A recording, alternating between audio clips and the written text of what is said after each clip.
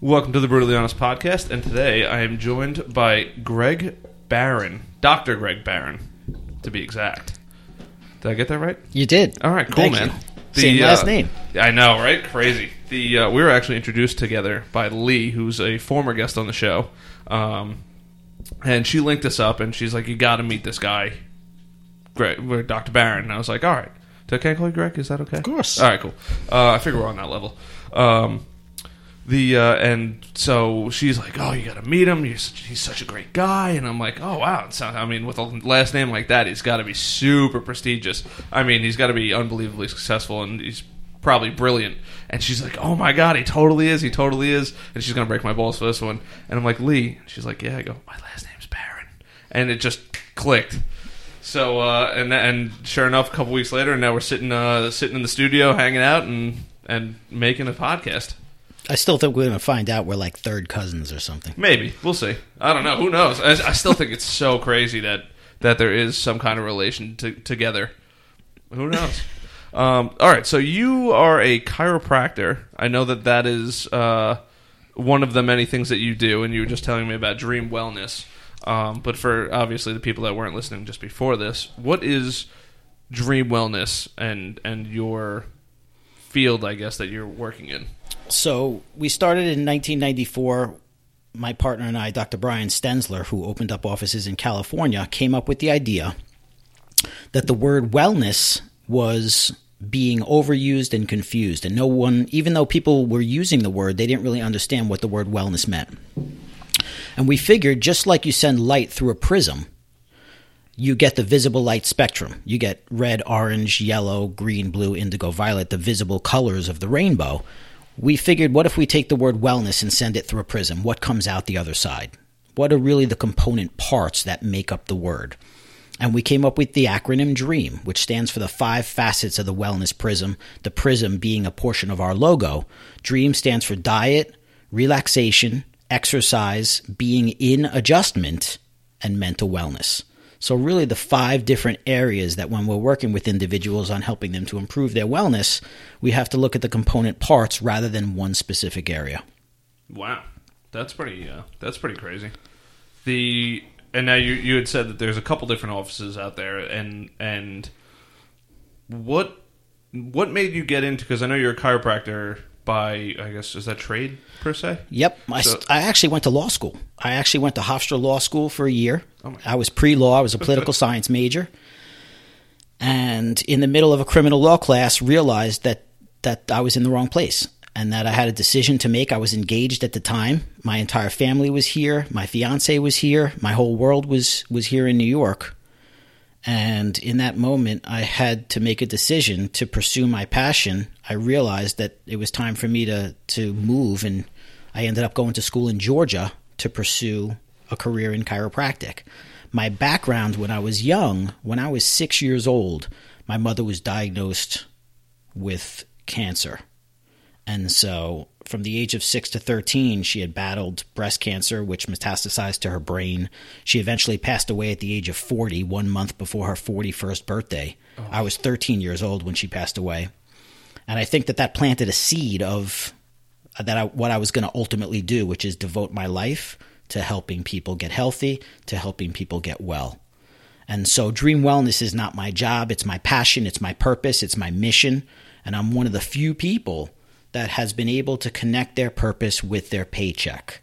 I'm one of the few people that's been able to figure out a way, rather than make a living, that I've always chose to design a life. And I believe that there's a difference between designing a life and making a living, and that's what I've been able to do with Dream Wellness.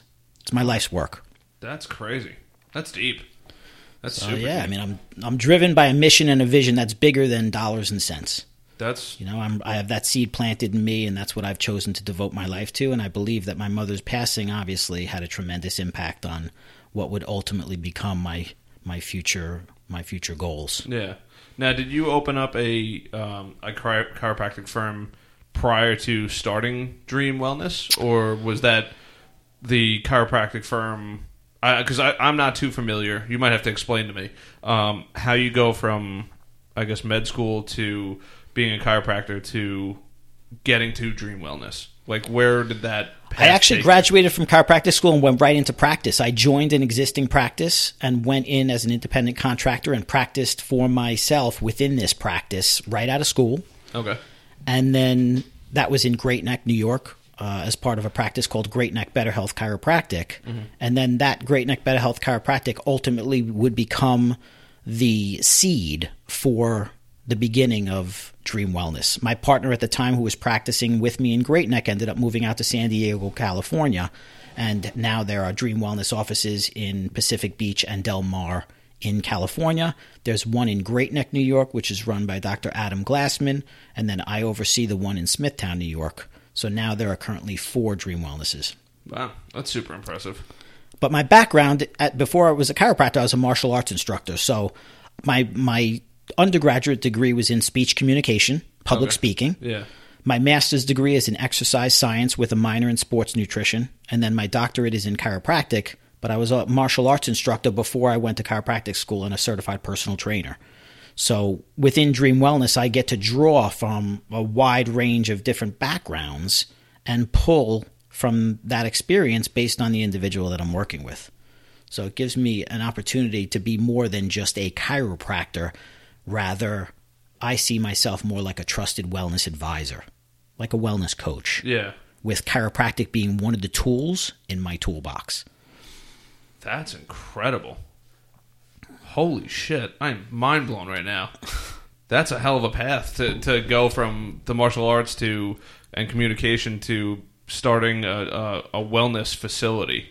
Now, in Dream Wellness, obviously, you guys have the acronym. What do you guys typically specialize in? Or, like, what's like a normal day-to-day in the office? Like, do people come to you with specific issues? Or it's just kind of, hey, I feel like shit.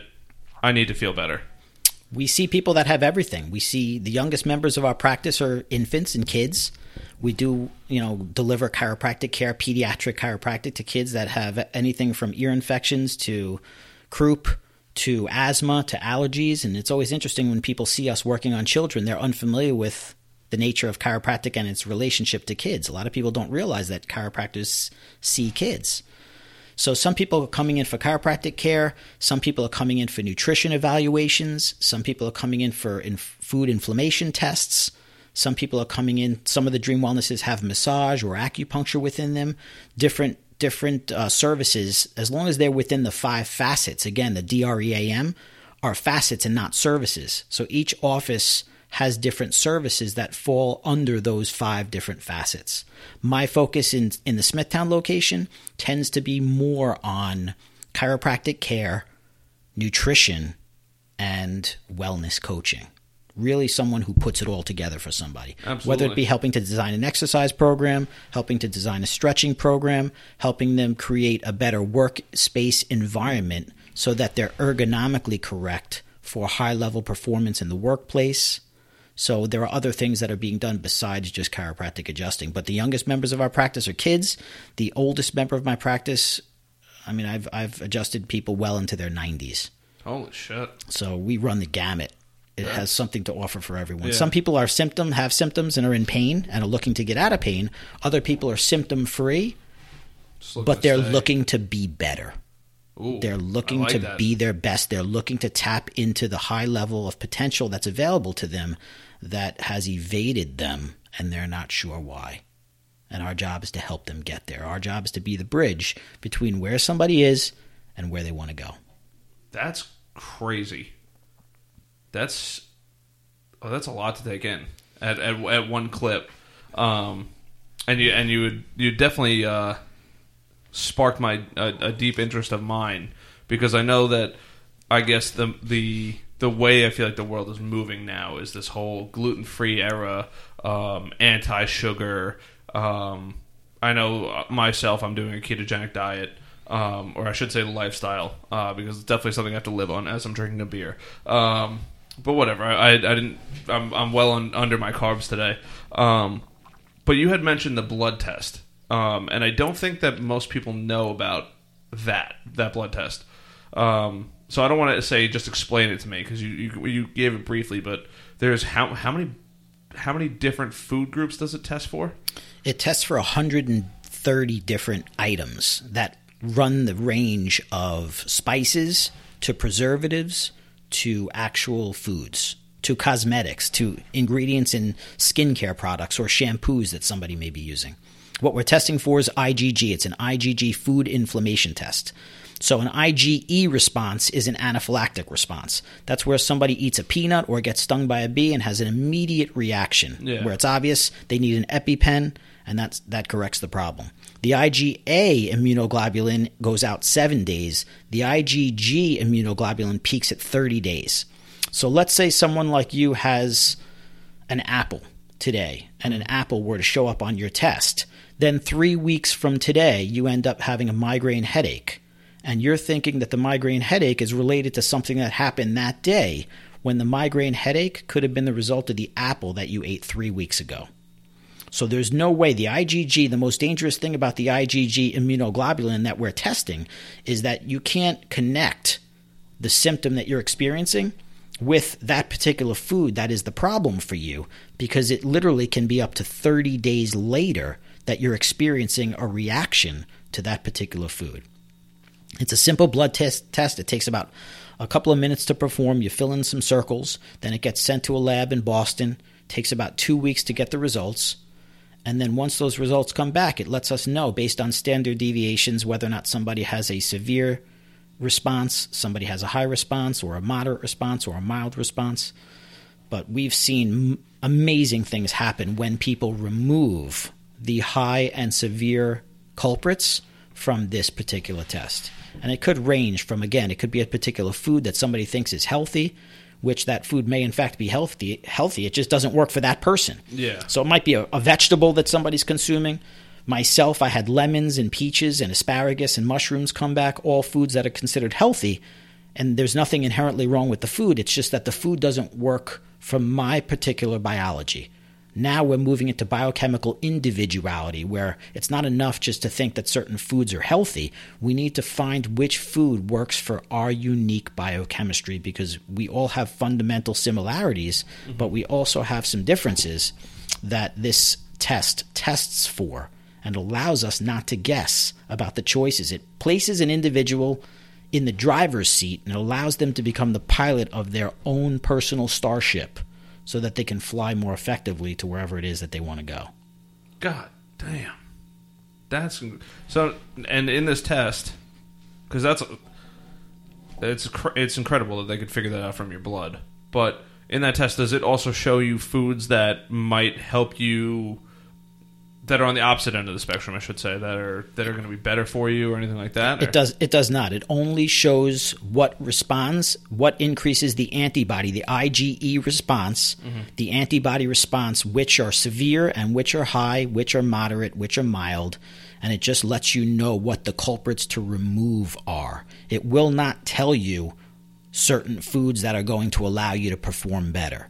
That being said, once you remove the offending culprit foods or spices, I had garlic come back on someone's test who consumes Italian food on a regular basis, and garlic, as we know, that poor person, is an ingredient in a lot of those foods. I had vanilla come back for someone. So again, sometimes it's not the food. It might be an artificial coloring. It might be something like polysorbate 80, which is an ingredient. It might be BHA or BHT, which are preservatives in certain foods. A lot of the kids that are on the spectrum, they might have ADD, ADHD, Asperger's, PDD, autism.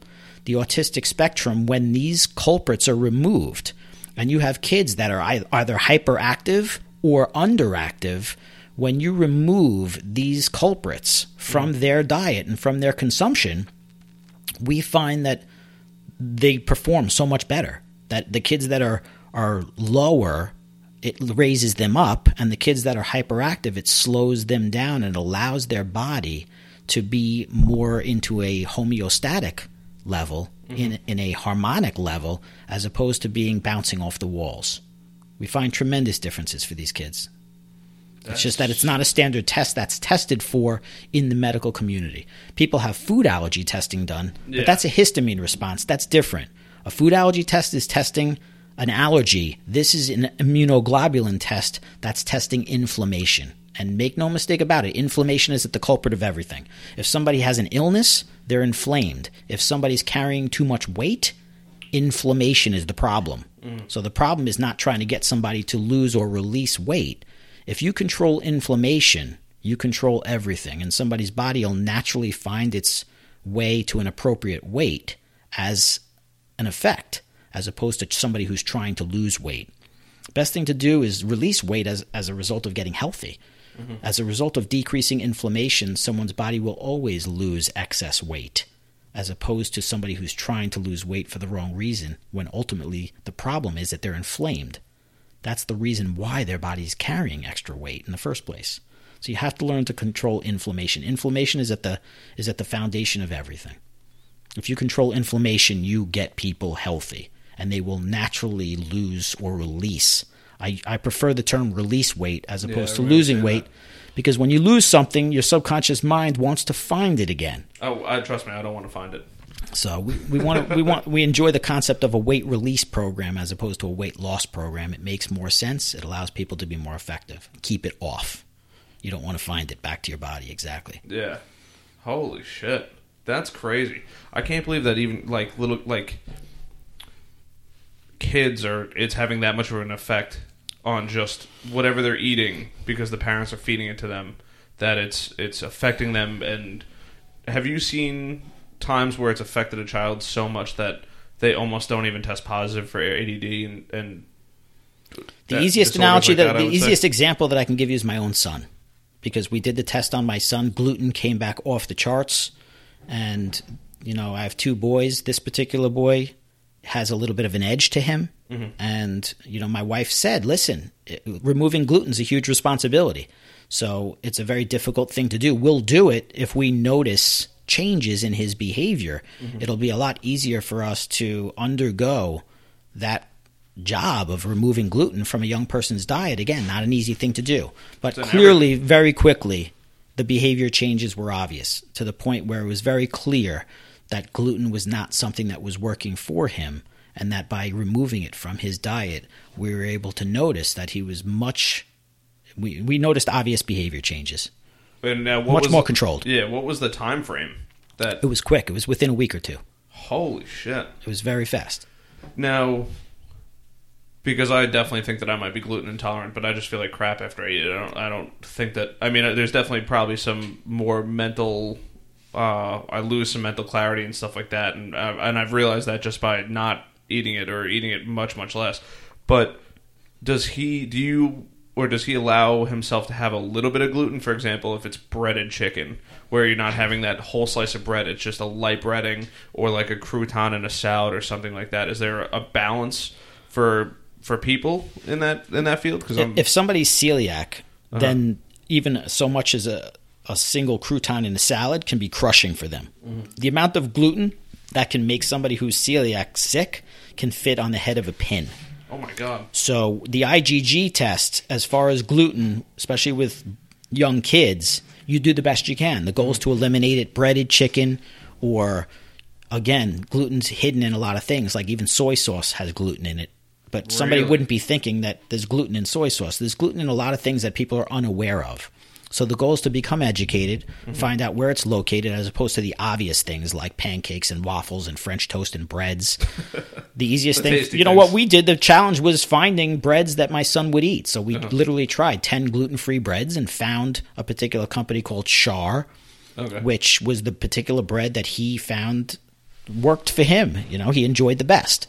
So it's just a shift. Yeah, it's so just he'll changing. eat bread, he just won't eat gluten. Yeah, I mean, he can have hot dog buns and hamburger buns and sandwiches the same way that somebody else can. It's just that we're making gluten-free options available to him, and now more and more restaurants are also making gluten-free options available to people as the need arises. Yeah. There are much more options. If 10, 15 years ago, if you were gluten-free, you had a challenge. You were in the dark. Yeah. But today in 2017, now there are much more people in these particular situations, and as the need arises, they make those foods more available, and that's what they've done with gluten. Now here's a question for you, because like you said, it's definitely on the rise. Do you think that there's a correlation as to why it's on the rise? So for example, was there something that my parents may have done, or that generation had done, that either they had done something, whether it be drugs or things that they used in everyday household items. I know like asbestos and stuff like that was super popular back then. Are we talking specifically gluten? No, just in general. Do you think that there's a correlation between what had happened generations before, or is there something changing in our diets now where we have like GMO? Yeah, genetic modification. I mean, let's use gluten as an example. Okay. In Europe, they use einkorn. That's the strain of wheat that they're using. Mm-hmm. They also use something called emmer. So einkorn and emmer were tolerated by the brain. Those are still being used in some areas today. However, in the United States, we use a strain called Triticum aestivum. And the reason why we use Triticum is because we can increase yield per acre and produce more of it. And it's a genetically modified strain of wheat that has components in it. The problem with gluten is not gluten. The problem is gliadin, which is a component of gluten that's in wheat. And it has an affinity for the opiate receptor in the brain. Mm-hmm. So when you eat these foods, they actually attach. They have the right shape and configuration and have the ability to attach to the opiate receptor in the brain. And that's a messenger chemical that stimulates and sends a message. It stimulates your appetite for more wheat-based products. So when somebody eats Triticum strain of wheat, which is what we have here in the U.S., it basically causes people to eat more and more of those products, and the effect of stimulating the opiate receptor can have tremendous consequences on anything ranging from the way somebody feels to the way somebody thinks. But it all goes back to, again, profit, generating income.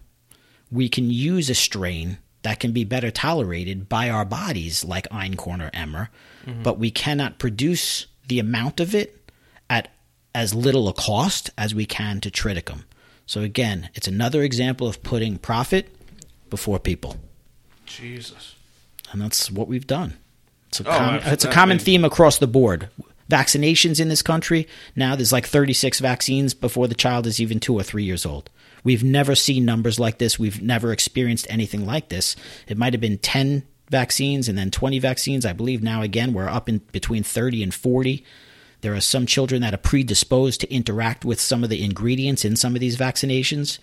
And so we need to do a better job of figuring out, prior to somebody reacting to something like a vaccine, we need to figure out which kids are susceptible to having a reaction to a vaccine prior to giving them the vaccine. Gotcha. Now, here's another curveball to you. Do you think there's more vaccines now because we're doing things like with the wheat, or do you think there's more vaccines now because we for the first time ever, we have so much technology that can be drawn from, like you said, the blood test that'll test for 130 different foods.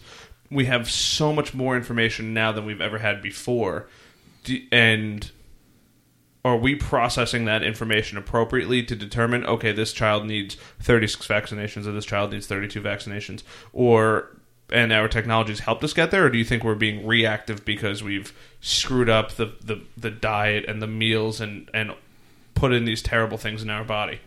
You hit it on the head, being reactive. The concept of, if you think about healthcare, there's really 4 fields of healthcare. You have the treatment of disease, you have the maintenance of health, you have the prevention of illness, and then you have a 4th one called the promotion of wellness. The first 3, treatment, maintenance, and prevention, are all reactive. The 4th one, the promotion of wellness, is the only one that proactively moves someone in the direction of creating health and wellness, which is really what Dream Wellness is all about. Dream Wellness is a system that proactively, we don't treat disease, we don't maintain health, because you can't maintain anything. The body's dynamic. So the whole concept of the maintenance of health is a misnomer. Yeah. It doesn't even mean anything. It doesn't make sense. Nothing gets maintained. The body's a dynamic equilibrium between sickness and health. So the term maintenance doesn't even make sense. The prevention of illness is moving in the right direction, but it's really early detection. It's Yeah. not prevention. Yeah. So when somebody has a mammogram or somebody takes a preventative action, it's not promoting wellness. It's preventing illness. It's early detection so that if we detect something, we can treat it Stop more it early. quickly. Yeah. Right? So we have treatment, maintenance, prevention. There are very few companies whose entire mission, vision, and purpose and philosophy are fundamentally built on promoting wellness and not treatment, maintenance, or prevention. And that's a very unique, it places Dream Wellness in a very unique environment. The only thing that we're interested in doing is not trying to figure out what's wrong with people. We're trying to figure out what's right with people and then create more of it, as opposed to treating something that's wrong. But before saying that it's reactive, our technology, some of the things are out of control now. We're about to, I believe that they just released an obesity vaccine. Now they're looking at vaccines and pills for everything, manipulating biochemistry for everything. The challenge is that when you introduce those things into the human body, there are going to be reactions and side effects. It's really an effect, not a side effect. But there are going to be things that are happening. The technology is not, even as fast as technology is, it's not as fast as the human nervous system. It's not as fast as the biochemistry of the body. You can't see the 20-year. We don't understand some of the things that are happening within the body. We don't have the research. The time hasn't been invested studying some of those things. And so the portion of the medical community is making it up as they go along, and they're trying to do the research. But the research can't keep up. By the time they research a double-blind study, some of the things that the medical community talks about as breaking news, we were talking about 15 years ago, right? So when a new thing comes out and they're like, okay, well, you should try float therapy. Float therapy we found is good for you. There's magnesium in the water. Best way to absorb magnesium is through the skin. And float therapy increases neurotropic factor in the brain, which is a conversation in and of itself. Oh, we might touch on that because I'm very interested in it. But it's tremendous. But, float therapy, we were telling people about float therapy years and years ago, and now all of a sudden it's the hot thing, just like salt therapy, that you should go into a salt room and you should absorb iodine from a salt room, and you should absorb the minerals that are in the salt room. What's a salt room? That's a new salt caves. You'll see these salt caves coming out now, which is basically a room that all the walls are made out of Himalayan sea salt. And people sit and meditate in these rooms and absorb the minerals from the walls. So that's not bullshit. No, there are benefits that are associated with that. No, I don't mean to say that negatively. I just see, I feel like now that's like one of those like hot phases that all of a sudden it's another modality. I'm seeing all these salt lamps and people all the time. Oh, I walk in a room, there's a salt lamp. Oh, there's a salt lamp. There's a salt. Don't get me wrong, that is probably one of the coolest things to see. I just think that pink rock is unbelievably interesting, but I didn't know there was actually effects to it. I just thought I heard about it and I was like, that could be some mumbo jumbo. It's another modality. There are new hot modalities. The new darling of the industry coming out every month. There's the next thing. But as long as they're designed toward wellness, whether it be sitting, some of the benefits of sitting in a salt room might be connected to meditation, might be connected to disconnecting, might be connected to stretching, as well as what they get and benefit from the salt.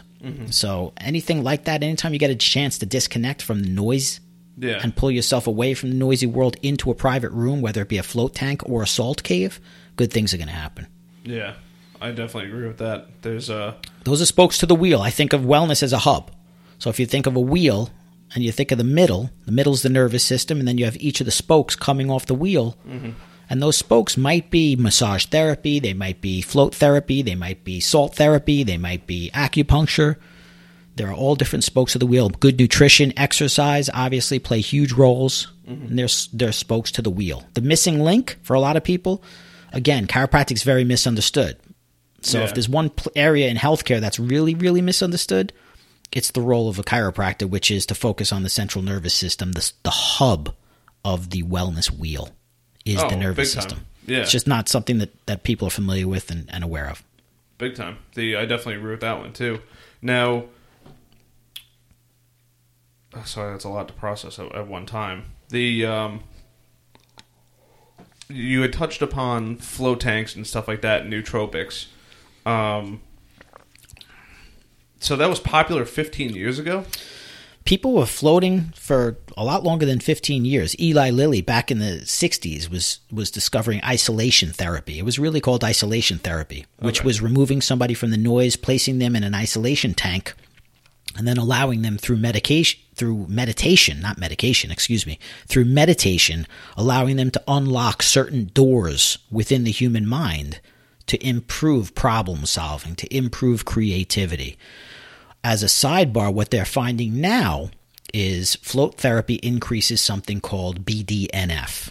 It's called brain-derived neurotrophic factor. And neurotrophic factor is like fertilizer for the human brain. It's like Miracle-Gro. Like you would put that on a plant or a lawn. If you put it on a plant or a lawn, the plant or lawn is going to do better if you put Miracle-Gro and if you fertilize it properly. Miracle-Gro for the human brain is neurotrophic factor. There's a competing protein called beta amyloid. And beta amyloid and neurotrophic factor are inversely proportional.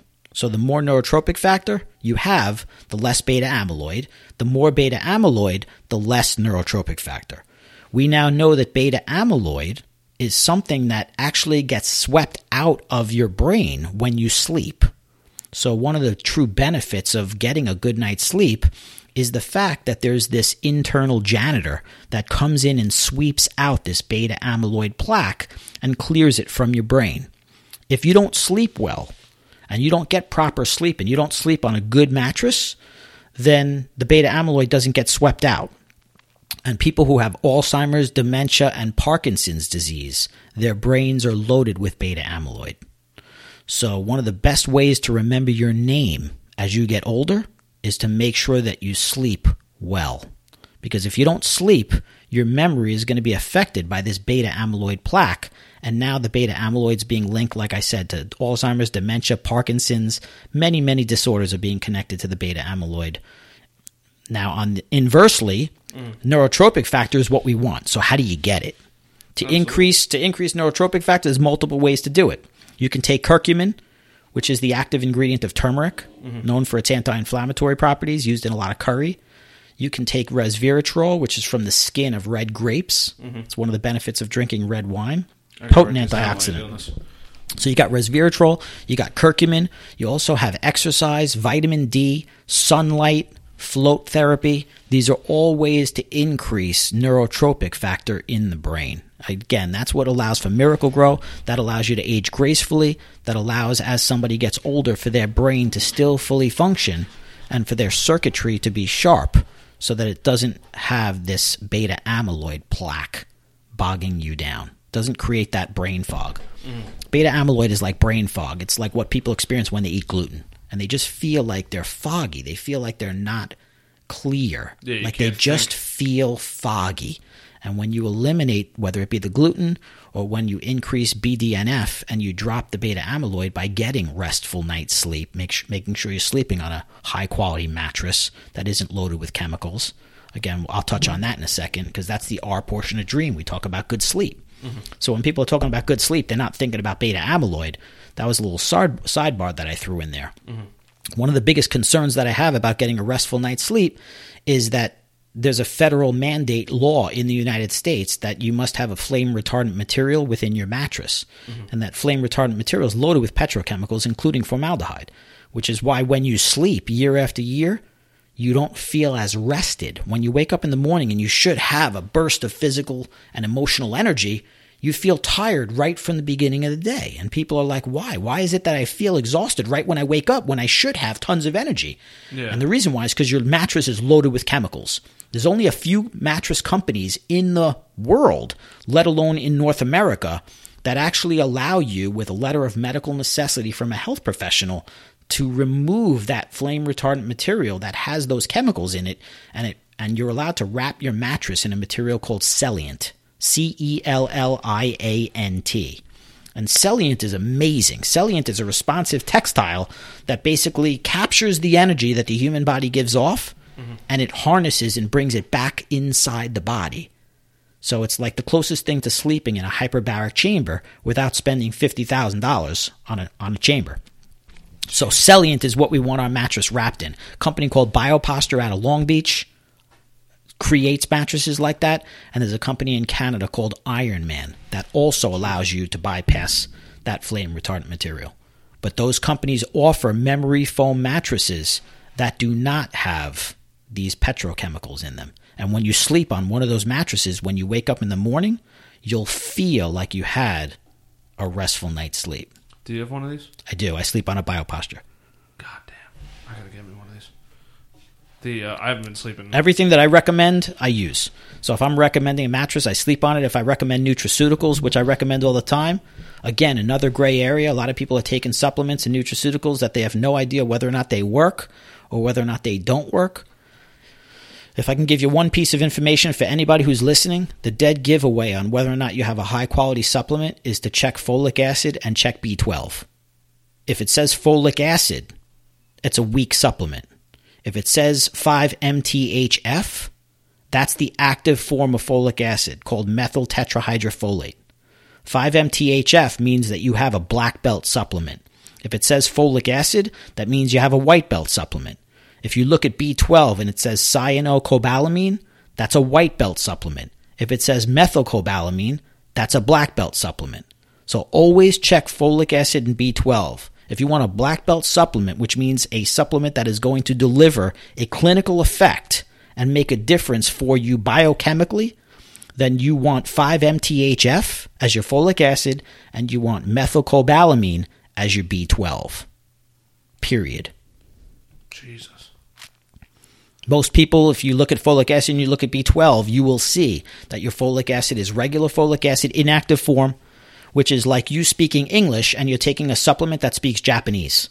So the supplement goes in, it tries to communicate to an English-speaking person Japanese, and then the body doesn't allow and doesn't process the information. Just goes right out. Because it's not that you are what you eat or you are what you take in. It's what your body gets from what you eat and what you take in. It must be absorbed and assimilated into the system, which means that the nutraceutical or the supplement must be in the right language.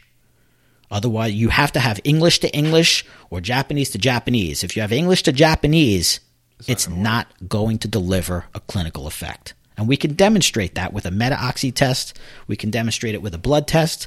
So when somebody comes in and they're taking supplements and I want to know whether or not their supplements are delivering what they think they're delivering, we test it. We don't guess. So you'll take that vitamin or nutrient and just go send it to a lab? No, we can do a meta-oxy test. It's a urine test right in the office. We can determine whether or not there's the presence of aldehydes in the urine, which show that the cell walls themselves have been breached and that there are aldehydes leaking from inside the cells out into the urine. It's an easy urine test that somebody could actually buy, a meta-oxy test on Google. It's $15. You could buy one yourself and test yourself. And you can find out whether or not your cells are healthy or whether or not your cell walls have holes in them. And the nutrients that should be remaining inside your cells are leaking out. And there's a way to test that. It's very easy to test that. And then we can go further into obviously testing blood. But the meta-oxy test is a great way to determine whether or not someone's supplements, whether or not they're omega fatty acids. A lot of people are talking about omega fatty acids. If I could touch on that for a second. Yeah, go for it, man. Omega 3s, omega 6s, omega 9s.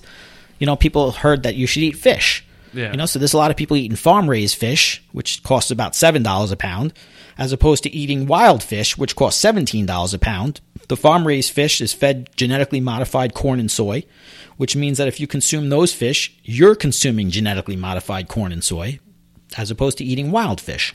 And within wild fish, there's all different levels, from white belt to black belt. You got wild Atlantic, wild Pacific, wild coho, wild sockeye, wild king, wild Copper River. Those are all different levels of omega fatty acids that are present in just wild salmon by itself. Oh, shit. So you got to eat wild fish. Wild fish is the easiest way to get those omega 3s, critical for the brain and the heart. EPA for the heart, DHA for the brain, critical. That's the one thing that if somebody doesn't eat fish, you have to take a nutraceutical, high-quality EPA and DHA daily, along with a daily probiotic. There are certain things that are non-negotiable. Taking an EPA, DHA, and omega-3, high-quality omega-3 supplement for your heart and your brain, a high-quality probiotic, and a high-quality multivitamin that is methylated. We want a methylated nutraceutical, which means 5-MTHF for the folic acid and methylcobalamin for the B12 at a minimum. If you have a high-quality methylated nutraceutical, a multivitamin, multimineral, then you have your omega-3, EPA, and DHA, and then you have a high-quality probiotic. Minimum First month, 100 billion, at least 10 strains. After that first 30 days, the sweet spot would be between 10 and 15 billion. That's billion with a B, not million. Billion. So 100 billion for the first 30 cells days, or 100 billion bacteria. Okay, that's the actual number of beneficial bacteria that are in the probiotic. A minimum of 10 strains, 100 billion for the first 30 days, 10 to 15 billion daily. 100 billion every day? Every day for the first 30 days. Holy shit. People are walking around with IBS, irritable and inflammatory bowel, Crohn's disease, colitis, constipation, diarrhea. Everything is involved with the gut. If you get the gut healthy, again, it's all about inflammation. If you remove the inflammation from the gut, you remove inflammation from the brain, and you unlock the vault.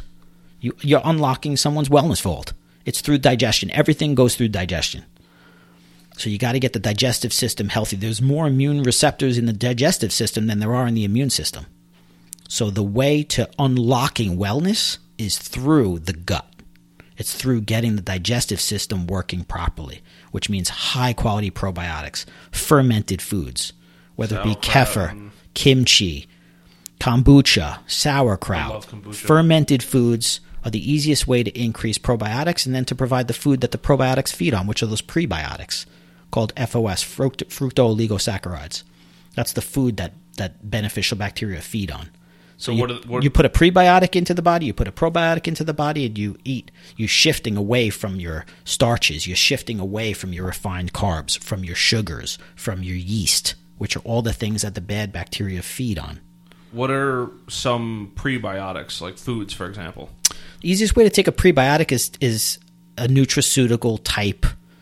Again, you're not going to be able to eat the amount of probiotics that you would need that I'm talking about. Oh, yeah. Unless somebody eats fermented foods on a regular basis, they're not getting the volume of beneficial bacteria. Mm-hmm. So the easiest way is to supplement with a high-quality probiotic, high-quality nutraceutical. Again, the numbers, most people, when I speak to them, they're telling me they're taking either 500 million, sometimes 1 billion. I've heard some people take 10 billion.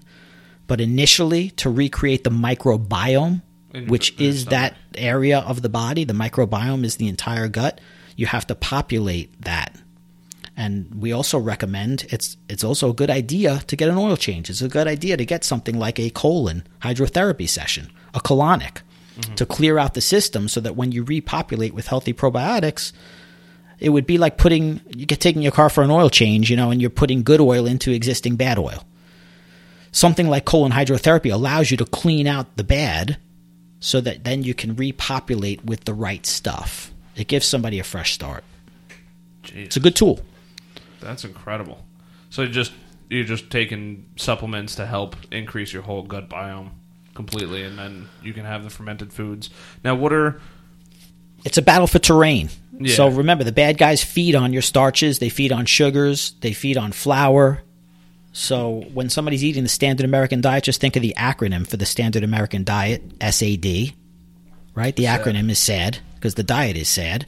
But if you were to try and create the perfect diet, people are overloaded with candida. They're overloaded with yeast. Mm-hmm. And if you look at the way people live and you look at their dietary choices and their nutritional choices, they're creating the perfect environment for the yeast and the bad bacteria to flourish. Yeah. You couldn't come up with a better diet than the standard American diet if you wanted. Now, what is considered in the standard American diet?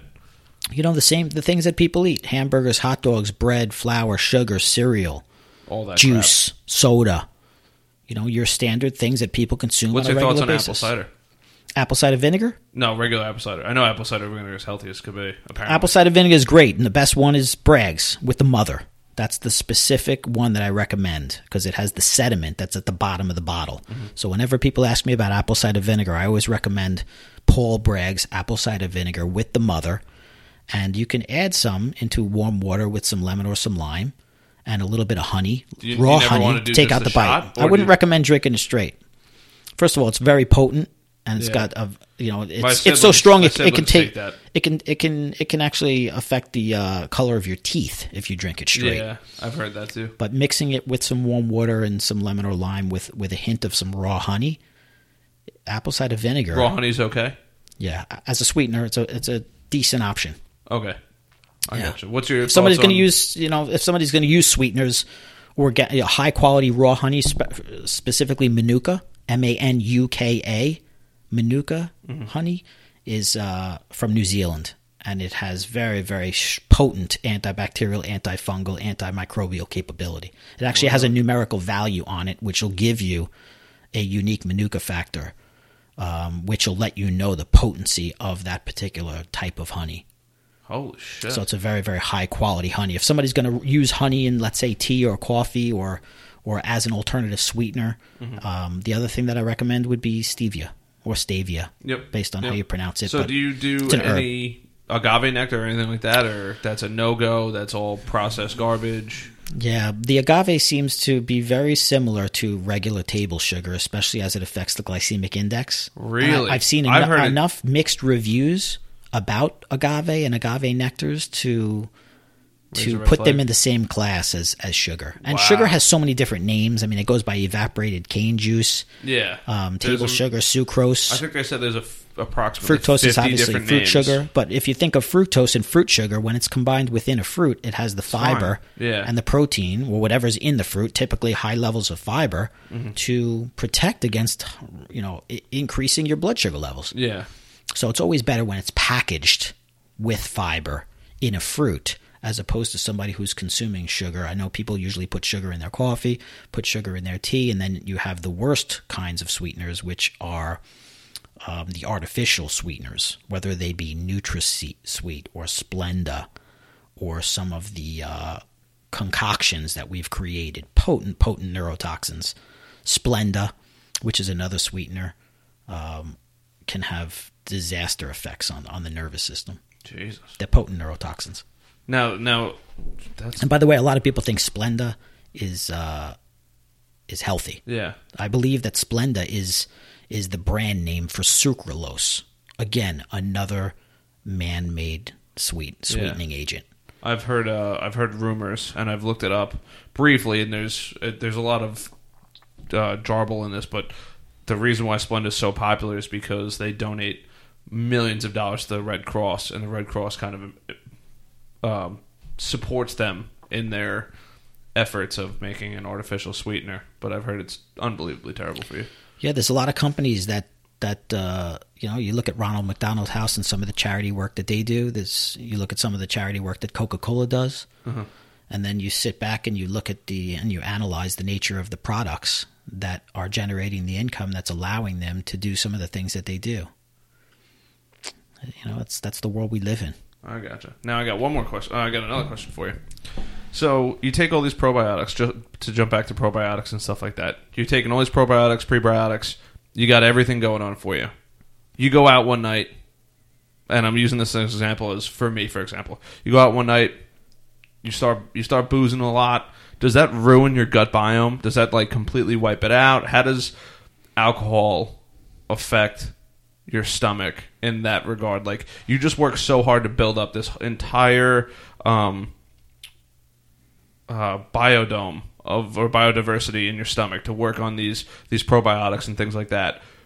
If you go out, is there a limit on booze? Or I mean, obviously that you'd probably recommend no booze to keep in pinnacle health. My wife just sent me a message that said drinking tequila is good for your bones. There's a new study that's being done on tequila and how it benefits, it helps strengthen the matrix of the bone structure of the body. So drinking tequila now is healthy. So now people are going to go out and do 12 shots of tequila thinking that they're making a healthy choice. Oh, I'm licking my lips. But in terms of the microbiome is a very sensitive thing. And it's just one of those areas that people don't talk about.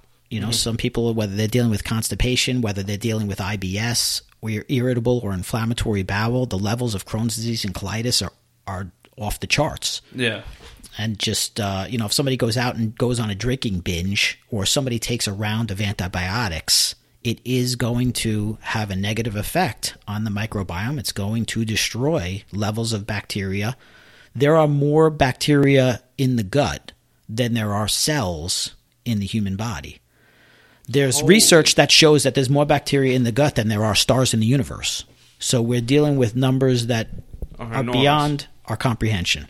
But there's no question that if somebody goes on a drinking binge or somebody goes for a round of antibiotics, I can't tell you how many times somebody tells me that they've been on rounds of antibiotics, but the medical doctor has not recommended a probiotic protocol following their antibiotic regimen. And that's simply unacceptable.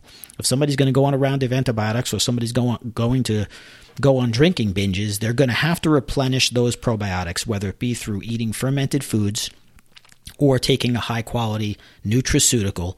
A high-quality nutraceutical is usually going to have numbers and strains, a wide diversity of strains that food will not be able to match. It's just that you have to know which companies to use. Like any business, there are good nutraceutical companies. I say nutraceutical like a nutritional version of a pharmaceutical. I'm using supplement and nutraceutical interchangeably.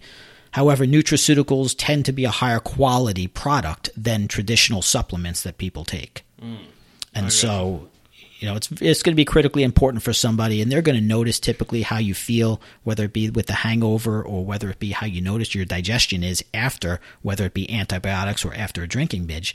The body's going to communicate. It's going to give you indicator signals that's going to let you know something's not right. The challenge is that most of the time when the body gives us indicator signals, we don't listen. And we try and take something to cover up the indicator signal.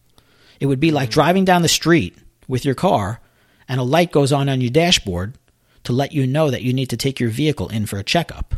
But because you're driving and that light bothers you, you take a piece of tape, you put it over the light on the dashboard, and you continue to drive, and now you can't see the light, so you think that everything's okay with your vehicle. That's exactly what people do with the human body. We are vehicles. The body is what gets your brain around.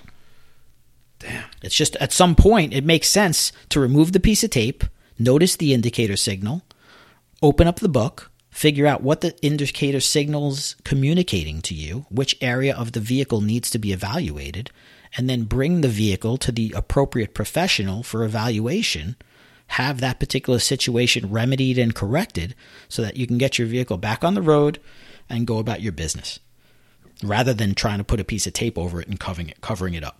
And I think in 2017, no longer, people are starting to learn.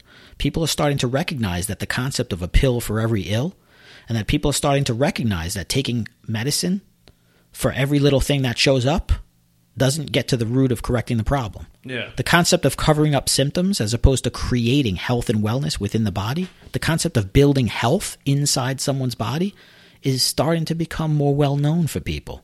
People are starting to recognize that if I have a fever, maybe I have a fever for a reason, and that my body's trying to communicate something to me, and that if I shut off that communication message, then it puts me out of tune with what my body is attempting to tell me. People are starting to become more aware of some of the things that we've been talking about for a long time, as people become more familiar with the whole concept of building health and promoting wellness, as opposed to treating an area of the body that's breaking down and not evaluating their lifestyle. At Dream Wellness, we do one of the hardest things, which is helping someone evaluate their lifestyle and make lifestyle changes so that these symptoms and these indicator signals don't continue to keep showing up, which is requiring them to continue to treat their body with medications and dangerous antibiotics that are further making it more difficult for their body to perform well. Every time you put medication and antibiotics into the body to treat something, you're weakening the body. You're making it more and more difficult for the body to build health and wellness. So the concept of the pill for every ill is fading. That's the way it used to be done. The future is going to be all about how can I manage my lifestyle in such a way that's going to enable me to find that sweet spot between enjoying my life and making good decisions and making good choices, right? Because even if you're health-oriented, you want to go out and have a margarita. Oh, of course. Right? You don't want to be so strict and so regimented that it becomes unfun for somebody to eat. Or every time they go to a restaurant, they have to worry about every little thing because they're so health conscious. It's like being so health conscious can make you sick too. Yeah. You have to find that sweet spot between making good decisions, making healthy choices, and obviously enjoying the things that we want to enjoy. Everybody loves a beer every now and then, but there's a difference between having a beer and having 24 of them. And so a lot of people, when they drink, they also tend to be social smokers. So when somebody engages in one of these activities, very commonly, it's not just a single activity. Very commonly, it's one, Snowball. 2, 3. Next thing you know, they're doing 3 or 4 different things that can crush them. And so those behaviors, taking a look at those behaviors and helping people to analyze what they're doing. What I created was a dream challenge, which is like a score sheet for people. And it allows them on a daily basis to basically create a point system for the beneficial choices, for the good choices. So if they have a good night's sleep, or if they stretch, or if they receive a chiropractic adjustment, or if they receive a massage, they're evaluating, or if they exercise that particular day, or if they make good food choices, they eat smaller portions, that I'm having them keep track like an accountability partner of the choices that they're making. Because I found that things that get measured get improved. If somebody measures the choices that they're making and they're more aware of the choices that they're making, they tend to make better choices. I believe that control follows awareness. So if somebody wants to gain control of any particular situation, becoming aware of the choices that they're making is the first step. Jesus. Now, and by the way, earlier you asked me about a prebiotic. yeah. As opposed to, a food version of a prebiotic, as opposed to taking a prebiotic supplement. Yeah. The main prebiotic that you'll find in food is called inulin. Okay. So if you see inulin very commonly in a certain food, it's like a chicory root fiber. That tends to be a prebiotic type food that probiotics will feed on. And certain foods will have that. For example, are there any fruits and vegetables that'll have that, or it has to be a processed food to be added into it? No. The processed foods won't have it. They'll tend to be healthier foods that are higher in fiber, and you'll see it as chicory root. Sometimes it goes by chicory root. Sometimes it goes by the name inulin, INULIN. But I still recommend for FOS, fructooligosaccharides. FOS are the premier nutraceutical prebiotic that probiotics feed on. So by taking an FOS nutraceutical, you're basically laying down the food into the digestive tract first, so that when you take the probiotics, then the probiotics will consume the FOS that's already in there, and that will enable the beneficial bacteria to multiply. And again, we need numbers that are far beyond. A lot of times people will come in, they eat yogurt, but the yogurt's loaded with sugar. Yeah. So if just Not because doing somebody's anything eating for yogurt and they heard that yogurt has probiotics in it, the amount of probiotics that are in that yogurt, especially if it has sugar in it, are just simply not going to be enough. Not only enough in volume, but are not going to have the wide diversity of strains that the human microbiome requires, because it's a battle for territory. You have the probiotics competing against things like yeast, and the yeast is trying to push the probiotics out. It's like a timeshare. They're each trying to take over the terrain. And the yeast will live in your stomach? The yeast, small and large intestine. Okay. So when I'm talking about the gut, I'm talking about the small and large intestine. I gotcha. So yeah, the yeast is fighting the probiotic for control of the terrain. So based on our lifestyle choices, we want to do everything that we can to help the beneficial probiotics win that battle. And through our poor nutritional choices, for a lot of people, they are overloaded with candida. Overloaded with candida. And now, fortunately for those people, there are protocols where you can go and pull up online and you'll see the anti-candida diet and how to destroy yeast, which is basically to starve them. Easiest way to destroy yeast and remove candida is to cut off their food supply, which are all the things that everybody loves. So all the chocolate cake and all the ice cream sundaes and all the Burger King and all the McDonald's and all the soda and all the pancakes, waffles, French toast, all the refined carbohydrates that everybody's consuming are the lifeblood and the lifeline for these candida to flourish and proliferate in the digestive system. You got to cut the lifeline off. You got to cut the things that feed them. Cut them off. That's crazy. And so we're in charge. Through our own choices, we have the ability to provide the body with what it needs. If we want the probiotics to multiply, we know which foods will allow that to take place, specifically fermented foods like we talked about earlier, whether it be kimchi, kombucha, kefir, sauerkrauts. Those are the foods that are designed to help create, through the fermentation process, or help are going to help those probiotics flourish and multiply. Now, when you say sauerkraut and things like that and kimchi, do you... And health food stores have them now.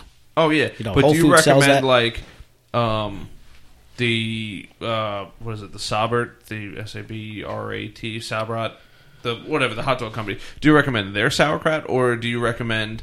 No, high quality, organic... well-made... and there are homemade, recipes for making homemade sauerkrauts.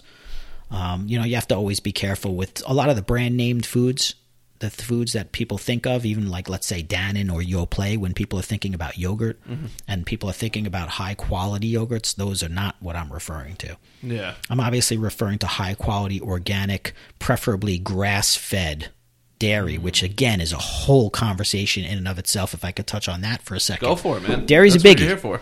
Dairy's a biggie because everybody says milk does a body good.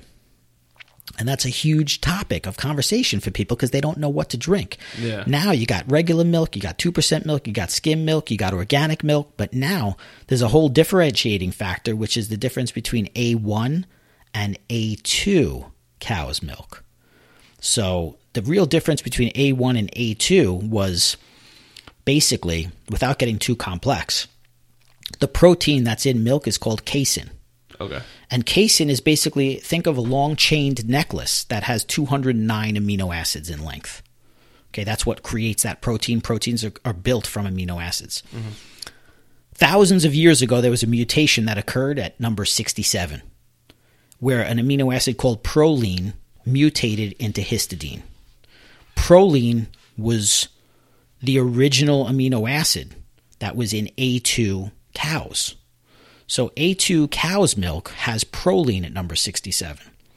A1 cow's milk has histidine, which is a different amino acid at number 67. Doesn't seem like it'd be a big thing to have one different amino acid out of 209 of them. Mm-hmm. But it turned out that at number 67, when proline mutated into histidine, that difference was enormous because it turned A2 cow's milk into A1 cow's milk. The difference is that A2 keeps BCM7, beta-caseomorphin 7, out of the milk. A1 has BCM7 in the milk. So proline had a strong attachment to BCM7 and kept it out of the cow's milk. Histidine does not have a strong attachment to BCM7. So beta-caseomorphin 7 ends up in the cow's milk of A1 cows. And therein lies the problem. BCM7 has been linked to everything from MS to fibromyalgia to lupus to autism to cancer to heart disease and on and on and on. So now what you're going to see when you go to the supermarket is you're going to see milk that says A2 on the front. Some supermarkets already have it. It'll say right on there. Right on the front, it'll say A2, and people are going to look at it and go, A2, what does that mean? A2 milk is the milk that does not have BCM7 in it. That's the milk that you want to drink. A1 cow's milk has BCM7 in it. And by the way, all of the organic milk that people drink that has no antibiotics and no hormones is all A1 cow's milk. So even though it has no antibiotics and no hormones in it, that organic milk still has BCM7. It still has beta-caseomorphin 7 in that milk, which is a major, major problem for a lot of people, whether they know it or whether they don't know it. So again, A2 cow's milk is our friend. Yep, certain supermarkets like the Fresh Market, which is one of the supermarkets that's in Smithtown, already has it on the shelf, except it's always out. Because I think people are aware or learning about what I'm sharing with your audience right now, is that if you are going to drink cow's milk, and I do not drink cow's milk, but if you're going to drink cow's milk, you should drink the right cow's milk, which is the original cow's milk from cows like the New Jersey cows and the Asian cows and the African cows. Those were the older cows that had the A2 milk. The newer cows, called Holsteins, have the A1 milk. So even if it's organic, it could be a major, major problem for a lot of people. The reason why people drink milk is because of advertising and marketing, the American Dairy Association. Huge, huge money involved. And people ask me, why don't I drink milk? Because, they're thinking that milk is loaded with calcium. So where are you going to get your calcium from? And it's like if you look at a gorilla eats grass. Mm-hmm. A gorilla doesn't drink milk. Yeah. And a gorilla has the strongest bones on earth. So where do you think they get their calcium from? Yeah. So if you eat green leafy vegetables, if you're consuming things like broccoli or spinach or kale, raw nuts and raw seeds, lentils, beans, you won't have to worry about consuming calcium. The calcium that's in milk is very, very poorly absorbed. It gets tied up with things that are in the milk that interfere with absorption. So even though milk has calcium in it, again, it's not you are what you eat. It's what your body gets from what you eat. So as a dietary source of calcium, cow's milk comes with a host of other challenges that preclude it from being something that's part of my regular diet. I prefer to get my calcium from vegetables, the same place that animals in nature get their calcium from. So you don't eat any milk? I do not drink any cow's milk. You just I drink yogurt non-dairy milks like coconut milk, okay, almond milk, hemp milk, cashew milk, quinoa milk. Now there's non-dairy now there's non-dairy alternatives more than we've ever seen before. So do you eat yogurt or no? Depends on the yogurt. I don't really love the taste of yogurt. Okay. So it's more of a taste issue than a health issue. But if I was going to consume yogurt, they make Greek-style yogurts that have no sugar in them. Mm-hmm. So some of these yogurts come with fruit in them, but the fruit, because it's sitting in the yogurt, putrefies and becomes acid. Mm-hmm. So if somebody's going to choose to add fruit to yogurt, buy a plain, high-quality yogurt and then add fruit into it, as opposed to buying yogurt that has fruit already in it, because that fruit from sitting in the yogurt has putrefied and tends to be more acidic in nature. Oh my goodness. If that makes sense. And when I'm talking about acid versus alkaline, the neutral blood pH is between 7.2, 7.3. 7 is acidic.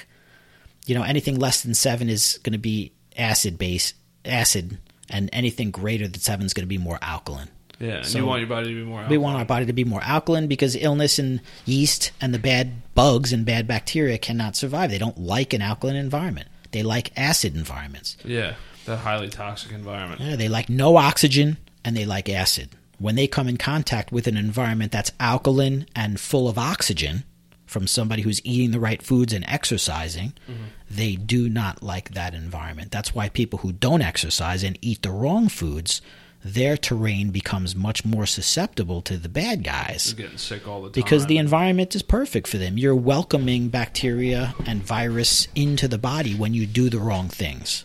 When you engage in improper lifestyle choices, you're creating an environment within the body that has no oxygen and where the pH is very, very low. Mm-hmm. Their body's very acidic. That's why people drink and why we recommend people drink alkaline water. Because it has a higher pH and it creates an environment in the body that's not only hydrating, but with that higher pH comes oxygen. Mm-hmm.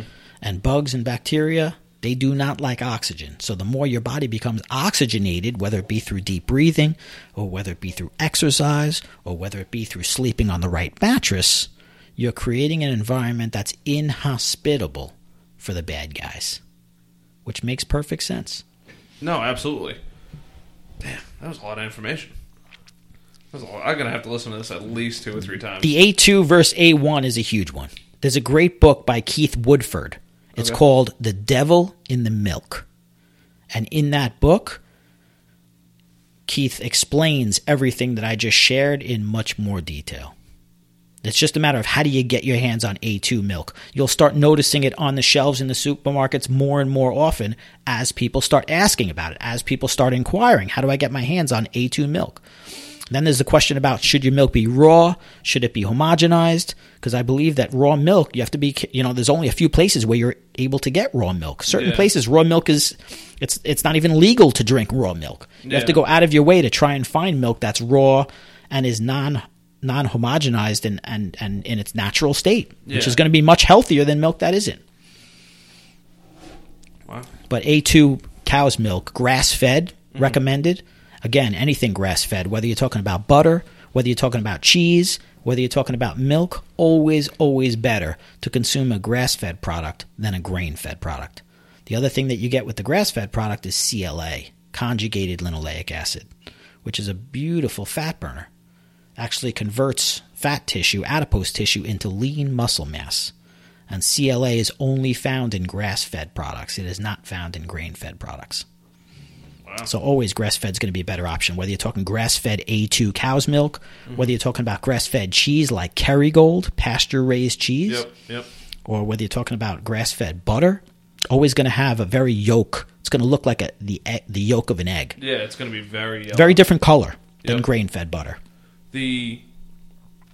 So to I don't want to say bring it home, but to kind of bring it full circle, why do you think, to get to more of a philosophical type of conversation, why do you think that we've gone from a very poor lifestyle choice with the sad American diet to now you see more of the world and the country moving towards a healthier lifestyle? Can you do you think there's anything to attribute that to? Is that from the internet and finally people are starting to realize? Without a doubt. Technology, people have access to information. It's a combination of different factors, but you cannot deny the fact that if somebody wants to learn about grass-fed A2 cow's milk, they can just type it into Google. Mm-hmm. And we now have the world's information at our fingertips. We hold it in the palm of our hands. So people have access to information that they've never had before. And ultimately, I believe that the truth prevails. So ultimately, I think that eventually, understanding some of these differences, nobody was talking about A2 and A1 cow's milk. Mm-hmm. And then Woodford releases that book. And now, all of a sudden, people are hearing that there's different types of beta-casein A1 and beta-casein A2. And yet you have an entire population of people who are consuming organic A1 milk, thinking that they're making a good choice, and then wondering why they have asthma and allergies, and then they need medications to treat their asthma and allergies, when if they would just switch the milk that they were drinking, their allergies would go away, and their asthma would go away, and they would remove what's creating the asthma and the allergies in the first place.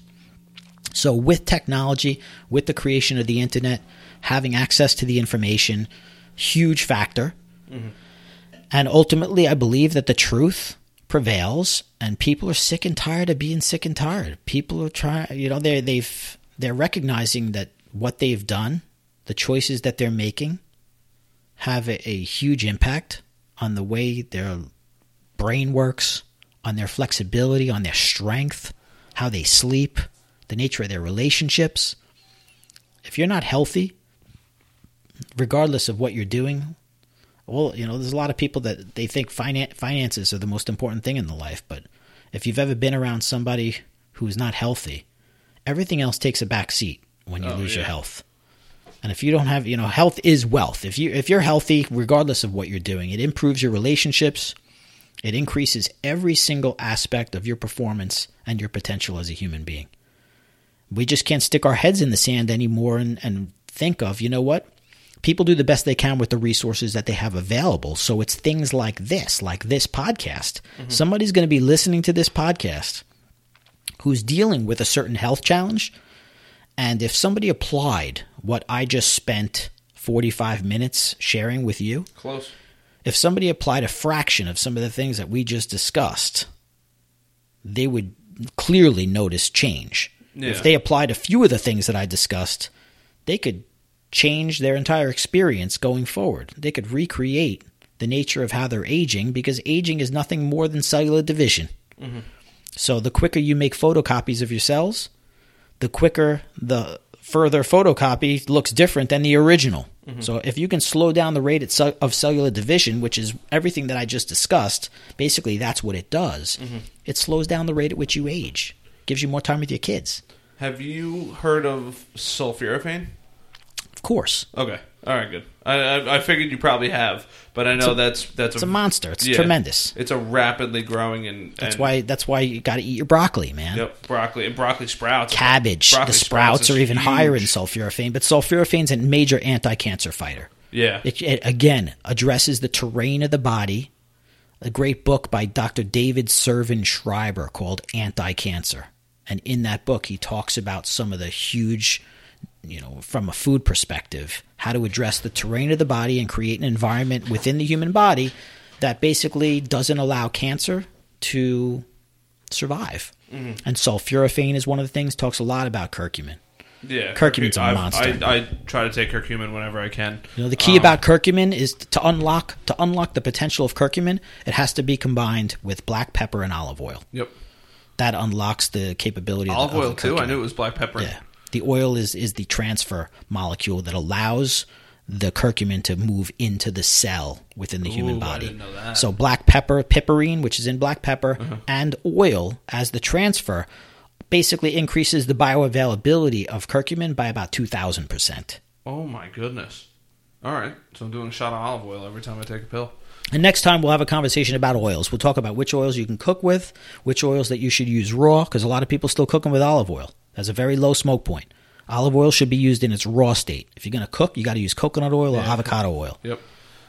All right, so I got one last final question for you because we're rolling through. We'll just keep going, man. Oh my god, I could for a topic like this, I can go on forever, and I know that people are going to be like, dude, I'd listen to that 2-3 times to write everything down, whatever it is, and that's what I want people to listen to it and really absorb a lot from it. But I do have a very more targeted question because this affects a good handful of people I do know.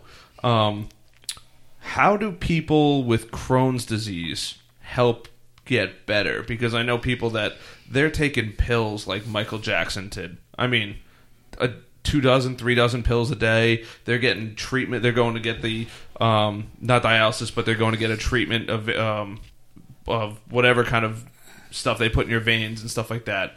Is there? Because I know you touched on it briefly, but what is a regimen or something that they could do to help improve their Crohn's disease? Because some people I know have attacks and it just hits them like a ton of bricks. Yeah, the treatment for Crohn's typically is using some form of biologic drug, which basically is a drug that's designed to control a protein called tumor necrosis factor alpha, TNFA. And so they might use an infusion like Remicade, or they might self-inflict with a pen using something like Humira, a lot of different medications, and it's a major money player for the medical industry, right? The Crohn's and colitis is Crohn's disease, again, just inflammation of the small intestine, colitis, inflammation of the large intestine. Anything that ends in itis, right, is just inflammation. So we name the inflammation based on where it's located. Oh, that's interesting. So if TNF alpha aggravates somebody's knee, we call it osteoarthritis. If tumor necrosis factor alpha affects somebody's spine, we call it ankylosing spondylitis. If that protein inflames somebody's large intestine, we call it colitis. And if it attacks the small intestine, we call it Crohn's disease. The underlying theme is, how do we control inflammation? The question that you asked me, which is what's the regimen for somebody that has Crohn's disease, you've basically asked me, how do you control inflammation? Because if you learn to control inflammation, regardless of where it presents itself, again, we just name it based on its location. But the underlying theme, the underlying culprit is, how do we control inflammation in someone's body? Anybody that has any type of digestive disorder, like Crohn's disease or colitis, they have to be evaluated for gluten and casein right off the bat. So the concept of a GFCF, gluten-free, casein-free diet, for a lot of people has had tremendous capability. The other thing that people who have Crohn's and colitis are loaded with candida. So an anti-yeast protocol may be at play. So it's not as simple as just looking at somebody who has Crohn's or colitis and saying, here's what you need to do. Each particular person, what's causing their inflammation might be a number of factors, some of which may be similar and some of which may be different. So it's important to take a look at each person individually, analyze why their body is inflamed, and then create an anti-inflammatory protocol for that particular person, which might be they get off gluten, might be they get off casein. It might be that we flood them with resveratrol and curcumin. It might be that we start them on a methylated multivitamin, multimineral. It might be that we increase their omega fatty acids through EPA and DHA. Start them eating things like wild king salmon or wild sockeye salmon. So it's a matter of not just looking at the particular symptoms of the illness, but analyzing why they're being inflamed in the first place. Is it because they are stressed out and they don't spend enough time meditating? Is it because they're sleeping on the wrong mattress and they're being flooded with chemicals on a daily basis? Is it because they're fighting with their significant other, and as a result of a challenge within their relationship, that it's creating a fight or flight response causing their adrenals to pump out too much cortisol, and that stress hormone is further aggravating their Crohn's or their colitis. So there's multiple factors at play, but the main culprit, again, always goes back to inflammation. I don't care if somebody has cancer, heart disease, fibromyalgia, lupus, Crohn's disease, or colitis. They have inflammation within their body. And if you get at the root of controlling somebody's inflammatory process, you will find the body will respond. And sometimes it responds really quickly. Because unlocking the wellness vault inside someone's body begins and ends with controlling inflammation. It's all about inflammation. God. And now we have inflammatory protocols on ways to do that. Now it's a lot easier for us to understand that because we know that tumor necrosis factor, of all the things that people are experiencing, when somebody experiences pain, there are proteins like tumor necrosis factor alpha, interleukin 1, interleukin 2, nuclear factor kappa B. They have all these weird names, leukotrienes, prostaglandins, cytokines. Allowing all of these proteins to do their damage inside the body is what creates the symptomatology that people show up with. So we have medications now to treat each of those proteins, or we can recognize that the way somebody's living, the lifestyle choices that they're making, are actively welcoming these symptoms and these illnesses into their life. It's a lot easier to give somebody a medication to treat a symptom than it is to assist somebody in making a lifestyle change. That's much more challenging to do. As a wellness provider, one of the challenges that we have is it takes time to sit down with somebody and go through a health program with them. It takes time to evaluate somebody's lifestyle based on what they're doing. How are they sleeping? What foods are they eating? Do they exercise? Do they stretch? What is their relationship like with their spouse? What's their relationship like with their kids? It's a time-consuming process that the current medical system is not equipped to deal with individuals like that one-on-one. The current medical system, somebody comes in, communicates with a doctor, the doctor diagnoses the disease, and then based on that diagnosis gives them a drug or a medication to treat the symptoms of that disease. But when was the last time you went to a doctor and the doctor asked you about your sleeping habits, your eating habits, your exercise habits, your meditation habits, your stretching habits? That's not their training. Yeah, it's almost. And I believe that the medical community, the future is going to be, the medical community is going to focus on what they do best, which is crisis care. The concept of healthcare, because people think the medical community is about healthcare. It's not. It's about sick care. Right? Medical community is sick. We call it healthcare, but it's really sick care. You enter into that system when you're already sick to get well. Yeah, you're not going in there early. Dream Wellness is the exact opposite. Our whole focus is to keep our wellness clients from becoming consumers of the sick care industry. Ooh, I like we that. want our wellness clients to become consumers of the health care industry. And the healthcare industry is understanding grass-fed A2 cow's milk. The healthcare industry is about understanding float therapy and why it increases neurotropic factor in the brain. The healthcare industry is about knowing the difference between wild king salmon and farm-raised salmon.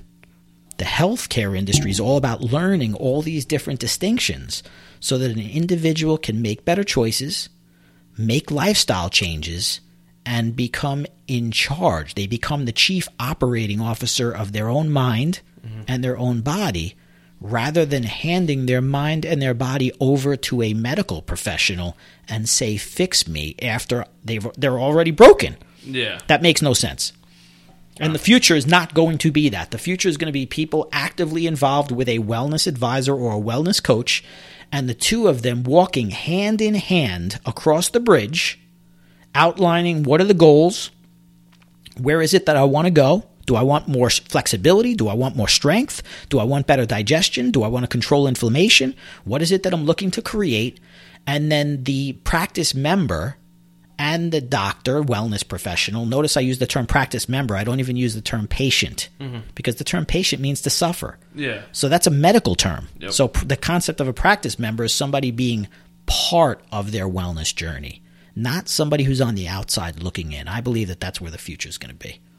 God, I want to be there. I want to be there when people. I want to make sure I skate to where the puck is going, not to where the puck is. Yeah. A la Wayne Gretzky. That's where the puck is going. I like that. All right, Dr. Barron. We just crushed an hour and 25 minutes like it was our job. That was awesome. Do you have any, other than Dream Wellness, do you have any social media, anything like that you want to give a shout out to before we wrap this thing up? Just livethedreameveryday.com, which is the website. And Dr. Greg Barron, which is going to be my coaching site, which is under construction now. It's going to give me an opportunity to connect with a larger audience of people. And just some YouTube videos that are out there. I am on YouTube. Nice. Awesome. And little by little, just getting this message out and reconnecting with more and more people so that they can hear our message. Dream Wellness is the main website. All right, cool. What's your YouTube name? Dr. Greg Barron. Simple enough. I like it. Easy peasy. Everybody, thank you for listening in. I hope everybody took out their notepads and pens because this is going to be a lot of information for people to take in. Dr. Barron, thank you so much for being here. Thank you for having me. It's my pleasure. Anytime. All right, guys. Till next time. Peace.